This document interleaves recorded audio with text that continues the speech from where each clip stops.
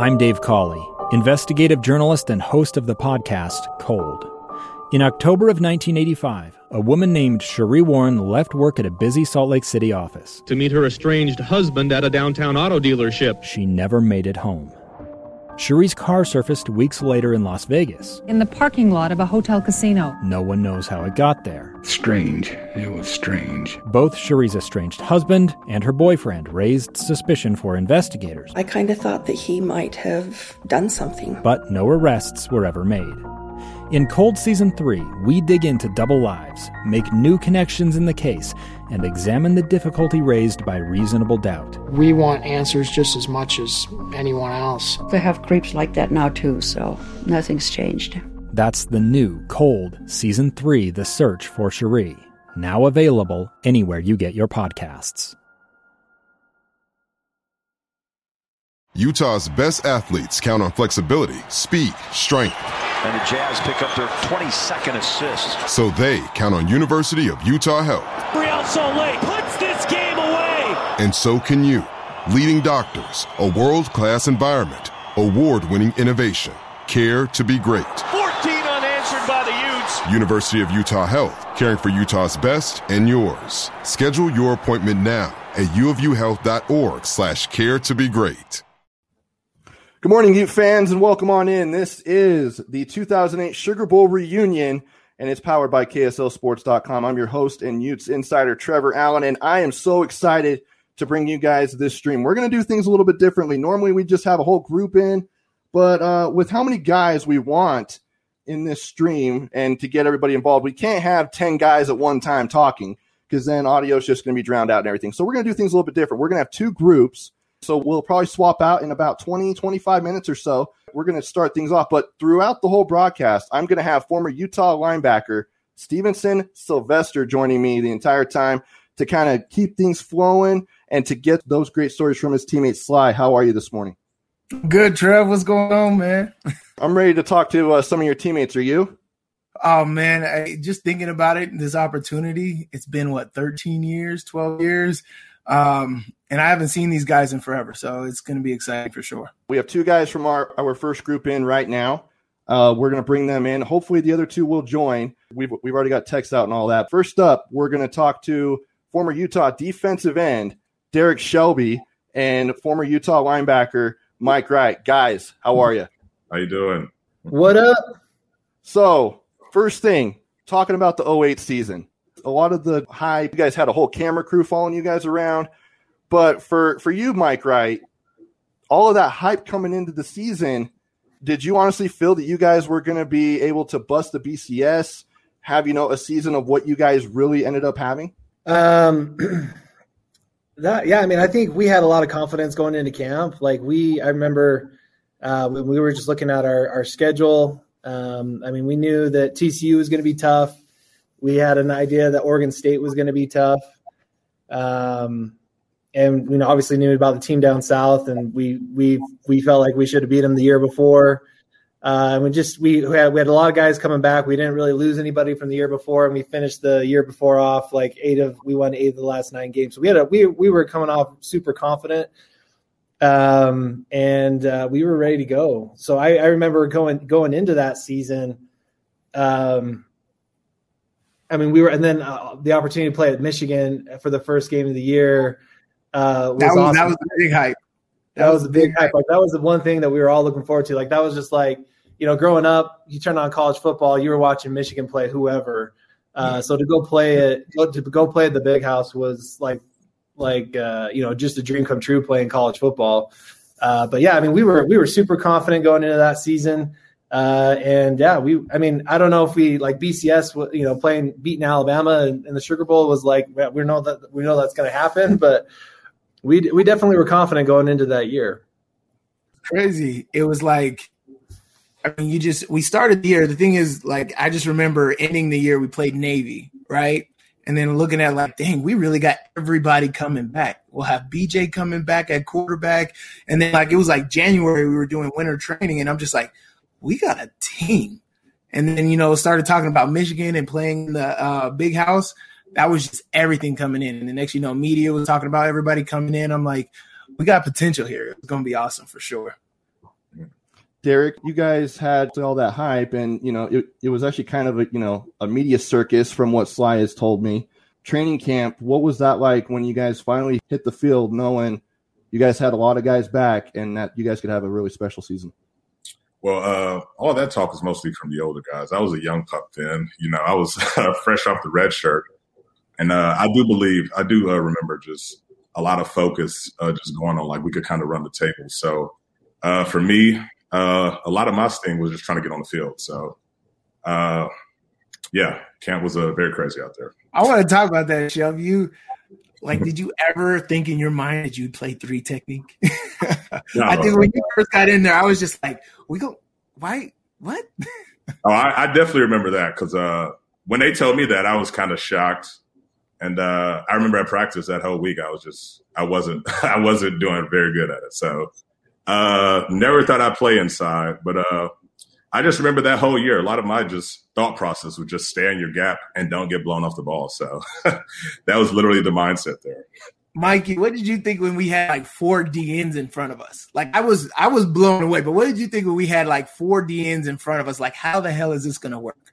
Man, I remember, I talked to these guys playing linebacker now that play behind, Star and, all these other big tackles that UTAS had come through. And I was like, man, for me, it was a race to go see if I could make a play. I loved having Shelby and Newman in there, but I'm like, these guys, I'm just as big. I think I was bigger than you back then. Maybe you had me by a couple of pounds. I was I just, it was fun. I mean, it changed the dynamic of our defense, and I think that gave us an edge. Having that much speed out there, so it gave us a look defensively that teams weren't used to, and I think that helped. That definitely helped us a lot. But yeah, no, it was. Looking back at that now, I just dude, that's awesome. That Shelby got in and got some playing time and did some work for us, but. I'm jealous of the guys that got to play behind those big horses in the middle, man. It's all good though. Yeah. All right, guys. I've actually got one more guy who just showed up. We're gonna bring in former Utah safety Rojo, Robert Johnson, joining us here. You're on mute right now, Rojo. Just so you know. Rojo's coming in mid-workout. Yeah, what's up, y'all? I am. I'm training kids right now because Matt Asiata been messed up. And Matt supposed to be on with us. Yeah. Business side, this is crazy, but go ahead. I'm here though. We were just talking about heading into the season, but something I want to bring up, and this is probably going to be a little bit of a sore spot for you guys. When I talk about playing the Lobos, what comes to mind? That was probably a game that was a little bit too close for comfort, right, Derek? Oh yeah, for sure. I remember that game. I don't know, something about New Mexico, man. They just always gave us a tough game. And those guys, they literally would go 3 yards, 4 yards, 3 yards, first down. 2 yards, 4 yards. It was a whole game like that. And their defense was just crazy. I always remember, I believe it was Rocky Long, but he was just a blitzing maniac out there, just throwing all types of looks. New Mexico, man, it's always a tough game. Yeah, we didn't get no offense. And that was crazy because it's we had this high-powered offense with everybody. We go against Wyoming. We go against Colorado. We're putting up all these numbers. And we literally, in the last 3 years, can't score anything. Yeah. And it was just crazy. And so, for what we remember was 2 years ago, my freshman year, we played at New Mexico, which we played at New Mexico that year. And, I think we were winning. Mike, you might have been there. We were winning. We were up by 21. We were up by 3 touchdowns. Yeah. And we were just so defeated at halftime. We were winning and we were so defeated at halftime. It was nobody said anything. It was just weird. And then New Mexico came back and beat us up. And so Coach Witt was he was pissed when we went into the locker room at halftime our junior year. And it was just this ain't happening again. Y'all need to pick it up. And so whatever happened in the second half, I'm glad we scathed out of there. We definitely scratched and clawed to get out of that win. I'm going to defer all my questions about the New Mexico game to Rojo because that game, Rojo just closed his eyes, came up and hit the hit. He was trying to come hit a hit stick on some running back coming out, and I was right behind him, and he just hit me right in the temple. Blacked out, spun around. I laid down flat on my face for like 5 seconds and then just popped up, and I don't remember much of that game. And that sounds about right. I was going to ask Mike if it actually felt like a loss. It's a lot of friendly fire when it comes to things. So I'm sorry about that, Mike, because I hit a lot of in a bowl game. I'm trying to keep guys off him. He comes up and just drills me. But Mike, did that game feel more like a loss? Even though you guys still won the game. I mean, definitely afterwards. I mean, it's funny because I've watched the video that they made with the camera crews that were following us, and like Coach Witt after that game was just beside himself, even though we got a W. So yeah, definitely, back then it definitely felt that way. But New Mexico is a tough team. In the Mountain West Conference, Air Force, there was just teams that were tough to beat. And you just knew it was going to be a street fight from start to finish. And New Mexico, Wyoming, and Air Force were like those three teams, regardless of what their record was. Like you just knew that it was going to be a gritty game. They're just coming at least for a little bit. Yeah. And that's the thing. I think a lot of people miss that is that, you still got to play the game. No matter what pregame hype, whatever Vegas has on the odds of the game, you still got to play the game. And honestly, games, no matter what level, what sport, it's all about matchups. And New Mexico just matched up really well against us, and it was always tough. That's why Oregon State has, really good record against USC. It's just like, yeah, we're supposed to beat them. Like we just match up personnel wise really well. And so that's why Air Force, Oregon State, those were always tough matchups for us. Seriously. So then you guys go from that game, which, could probably consider thinking of it as a loss, but the game that I think goes down as one of, if not the best game inside Rice-Eccles Stadium in Utah football history, TCU, blackout game, two top 11 teams in the entire country. I know you guys had that game circled on your calendar as soon as the schedule came out, but with everything lining up the way that it was, it was a really tough game where it was a lot of defense. First of all, how loud? Because fans can talk about how loud it was from being up in the stands. Media could talk about it from being up in the box where, we're all glassed in. Yeah. But you guys were down on the field. All of the noise is coming down to you guys. How loud was Rice-Eccles Stadium? It was deafening. Honestly, earlier that year we had played in the big house, and that's supposed to have 100,000 people, but that place wasn't loud. Rice-Eccles was like deafening. You're like yelling to the guy next to you. They can't hear anything. Sign language. Got to come down to the line to touch you to get like line movement calls. Like it's insane. I love it. Yeah. No question. And Shelby's right. In order for me to tell Shelby to move or whatever, I literally had to bend down next to him, tap him hit him on the side, and then yell, move. And it was so loud. My biggest memory from that TCU game is the first game we were wearing all black. That stadium was lit. And then watching on film, literally the entire game, the camera is shaking. Yeah. That's how you know how loud it is. Of course, every play. Now, Mike, how cool was it for you guys? Obviously, Brian goes down. The offense ends up scoring a touchdown to go ahead. But you guys end up getting a stop, and we'll talk about that pick at the end with Rojo here in just a minute. But for you guys to be able to seal that win by getting a stop, just, obviously it was really, really loud. You guys knew you guys were going to beat them and, keep your guys' streak alive. But just how awesome was that for you guys to be able to get a stop at the end? We can talk about the play before Rojo got his pick. I don't know if Sly wants to talk about it.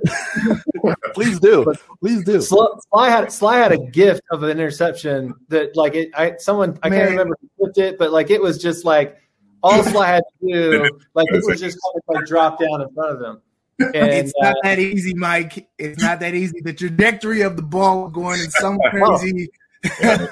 No, listen, Rojo thanks you, bro, because you helped add him stats, and then he's got his Titan shirts on because of probably that.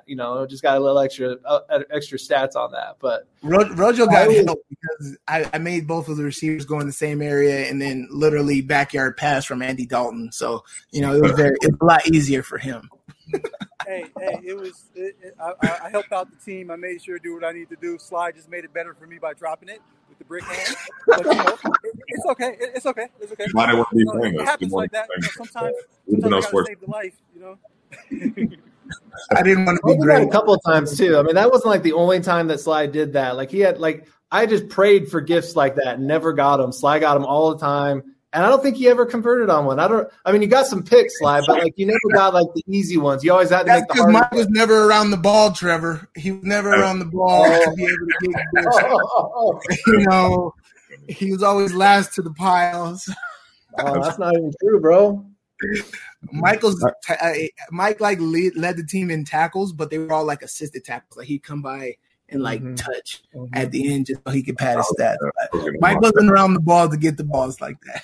One J jump on pile. That's how I got a lot of stats. And that's the technique in the league, Trev. Everybody does that.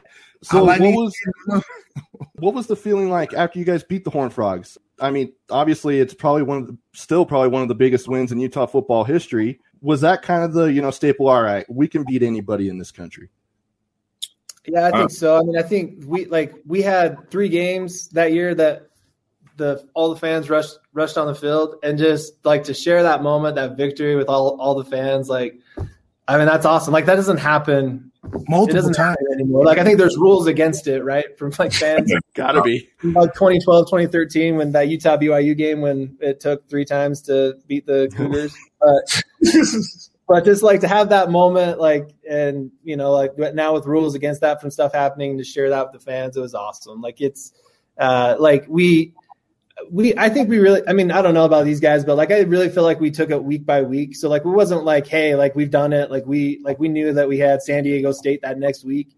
But just like in the moment, it was just awesome to get that victory. And TCU was such a good team. Like I remember that first quarter, like we defensively just had not seen a team with that much speed. And so just like it took us a little bit to like get the speed of the game up. Like they were moving the ball on us a lot, and just because that first quarter, because like we just really weren't ready for the speed that we were seeing. And then we got up and we made those adjustments, and then we were the rest is history with that. But like it was just to have those tough games and to come out with the W in those moments is just awesome. Yeah, talking about that game, I know I'm jumping in late on it, but no, that TCU game, yeah, Mikey is 100% correct. Like the speed that we saw was on another level, but we knew that we had an advantage over them. We knew on defense-wise, we'll play bend, don't break defense. Like it started with practice, like with Coach Anderson always letting us know red line effort no matter what. And when that game came around, we knew that we was going to give up a couple of yards, but we was like, as long as we don't give up any touchdowns, we should be good. And then all of a sudden, the kicker missed a couple field goals. And I just remember like vividly the Sean Smith. Sean went over and tapped him on the back, said, "Man, it's okay." Like after the second one. Yeah, it was fun, man. Oh man, yeah. Sean treated him like a dejected little bit. Like, man, it's okay. You're gonna make it out of this in front of the whole crowd. So the whole Utah crowd's going nuts. He just hit the thing. The kicker's head is down, and Sean's just, hey. I'm just like, okay. There was a good picture that showed that. I was like, Sean is crazy, man. Moving on from that, you guys went on to beat BYU, but of what I want to go into now is of what this whole reunion is about is that a Sugar Bowl win. I know that a lot was said about Saban and Bama really overlooking you guys, and not really. It's okay, Utah, Mountain West. I know the media probably played a part of it, but again, it's off of comments from coaches and players and stuff. But they had some NFL guys on there, like Julio Jones and things like that, and just going into that game, you guys, Bama was the favorite, but did you guys feel any different with Bama overlooking you guys? Did you guys feel more motivated, more fired up, or just what was your guys' feelings going into that game? For me, I don't think I know that people say that, but I haven't been a part of any football team that looked at a game as like, we're going to lose this game. I really I don't care if I win this game, so let's get that out the way. But I think it's mostly the fans that got us riled up, because all week they're just yelling Roll Tide in our faces. Like as we walk down the street, it's insane. Like all week they're just reminding you that they think they're better than you. So I think that kind of helped us out, honestly. Yeah, and then like for me, it was like the coming out. Like when we came out, to me, we should have been coming out the middle of the tunnel, like at the beginning, and get all the way out to the 50-yard line. They had us come out the side, and we had a little fireworks. But then Alabama, to me, I felt like they had all these crazy fireworks. They went from like the middle all the way to the 50. And I'm like, bro, I thought we was the home team. Like I really was like, this is wrong. You know, like it's like they treating us like we're second citizens. And you know, then the year before that, just to go deeper, a year before that, I remember, I think it was Hawaii that got Hawaii and Georgia. Yeah, they got destroyed in Georgia. So a lot of people was like, this is a wash game or something. So to me, coming out like us coming out from the side and they coming out from the middle, and it was like, come on now, we should have way more fireworks. He's pointing out the fireworks. We got them sparklers though. No, for me, like building up into that game, I remember, you know, just talking to the fans here in Utah, but like, you know, like weeks before the game, they're like, hey, I got my plane tickets. Like, Mike, just keep it respectable. Just like promise me that you'll just keep it respectable. Like, they're like, you don't need to give me a W. Just keep it, you know, close. Just, you know, and but like, I mean, I remember having all the confidence in the world. I remember like having film sessions with Sly and just watching this, be like, dude, we got the, like, just, there was nothing on that their offense was showing that I was like worried about. Like, it was like, we obviously needed to get like our, you know, be prepared and everything like that. But, you know, we knew that Sean was going to be able to cover Julio, you know, I mean, for the most part, at least he has good matchup. Like, obviously he was going to be a tough matchup, but we just felt great about how Sean was going to be able to match up with him. And then just all the adjustments that we were making, like it was just like going into that game, it just had tons of confidence. And the one thing we didn't know about was how our offense was going to play. And there's no offensive guys here. I wish Matt was here, but like, you know, like, defensively, we had all the confidence in the world, but just like nobody knew. Nobody would have ever bet that we would have come out and scored 21 points in that first quarter and moving the ball like we did. Yeah, that's favor though, because we got them away from what they like to do. Like they like to.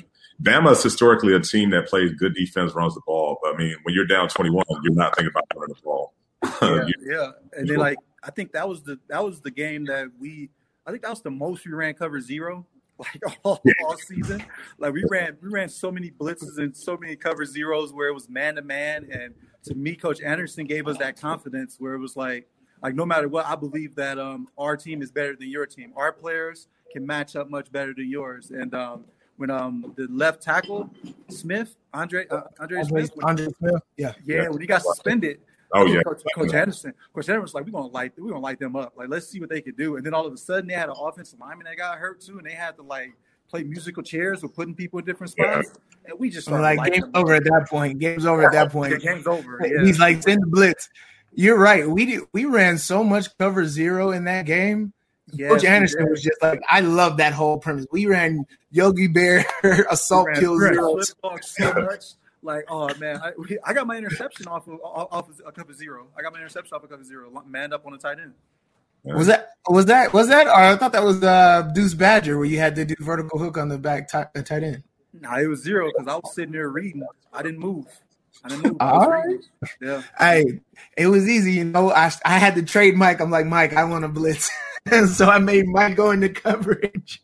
And then I came off with a long stick. I think it was Koa, and I freaking got in Parker Wilson's face, and he threw the right ball to you. Mike always knew that I made it at the last second because you know we can't make changes at the last second. So I wanted to make sure. Hold on, Sly. Can we talk about your sack dance really quick? Sack dance. Let's get him started. Arrow. I should have did the Sean Merriman the lights off. That's what I wanted to do. You missed the whole. You missed the whole. You got a flag for that. You did the Sean Merriman. They didn't let you have football. Sly, go ahead. I was just in the moment. You know, I was so juiced because you know that was the first series, and I was talking mad crap first of all because just like Mike said, it's like. We literally were in New Orleans, or even the week before, and we're just studying so much film. And we're hearing all the stuff on ESPN about the matchup and how 90% of the nation is going for Alabama. I'm just like, why? Like, I don't get it. What are they doing? That is so crazy. And so getting into the coin toss, with their center, whatever his name is, McCall. And man, I was just looking at their quarterback like I normally do in every coin toss, and he said he was going to kill me. I was like, you better pack a lunch, homeboy. It's going to be a long day. And so, in that first series, I was like, we have to get a start. I think everything goes off of momentum, and me being one of the leaders on the team, I was like, we got to make some kind of play.